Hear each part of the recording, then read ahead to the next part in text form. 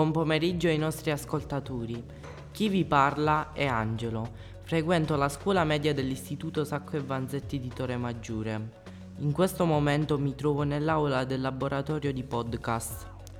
Per me è la prima esperienza di questo tipo. Non sapevo cosa fosse un podcast. Ora ne so qualcosa in più. Con me oggi ci sono alcuni miei compagni, Dante, Gloria, Chiara e altri. Dante, vuoi dire ai nostri ascoltatori cos'è un podcast?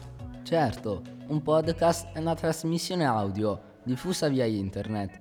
È scaricabile ed archiviabile nel lettore MP3 o sul tuo cellulare.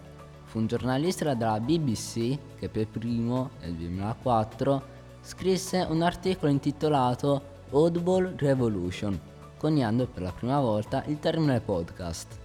Detto in parole povere, Dante, noi del laboratorio podcast siamo qui a scuola per progettare episodi audio da caricare online che possono essere ascoltati da un client. Chiara, vuoi spiegare a chi ci ascolta la nostra esperienza? All'inizio non avevo idea di cosa mi aspettasse. Con il nostro esperto abbiamo fatto esercizi di lettura, scioglilingue, interviste, prove ai microfoni. Alcuni di noi sono già appassionati alla strumentazione utilizzata, altri come me sono occupati nella scrittura e sceneggiatura.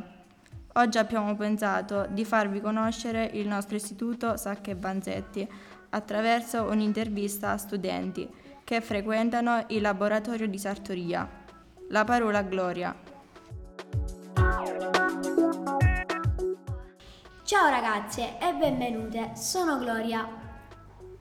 Come vi chiamate? Ciao, sono Giulia. Ciao, sono Eleonora. Quali classi frequentate?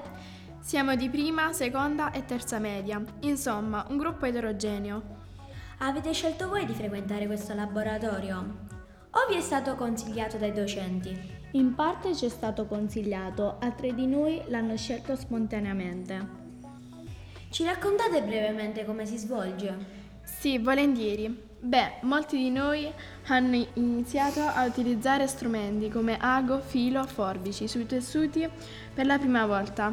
Abbiamo iniziato a ritagliare delle forme su stoffa e non è affatto semplice. Infatti, ricalcare un tratteggio fatto con un gesso adatto alle stoffe è roba da maestri. Poi abbiamo iniziato a ritagliare, a cucire e imbottire e abbiamo fatto forma a portachiavi. Quali materiali utilizzate? Materiali di riciclo, jeans che ormai non utilizziamo più, pannolenci, maglioni dismessi, colla ovata per imbottire e forbici abbastanza grandi e pesanti per la stoffa. Da quanto ho capito siete abbastanza brave. Chi vi guida? La nostra esperta è la signora Antonella Angeluro, la nostra tutor è la professoressa Maria Grazia Principe. Molto brave. Credete che ciò che avete imparato possa essere utile nella vita futura? Sicuramente io ad esempio mi sento più sicura con ago e filo, riesco a comprendere come si realizzano oggetti di stoffa.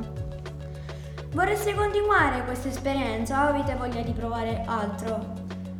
Io non lo so, credo proprio che vorrei provare il vostro laboratorio, sarebbe bello provare ambedue le esperienze, che ne dite ragazze? Ottima idea! Comunque volevo ringraziarvi per la vostra disponibilità e il tempo che ci avete dedicato. A voi ascoltatori auguro ancora un buon pomeriggio e vi do appuntamento alla prossima intervista. I protagonisti saranno del laboratorio di ceramica. Ciao a tutti!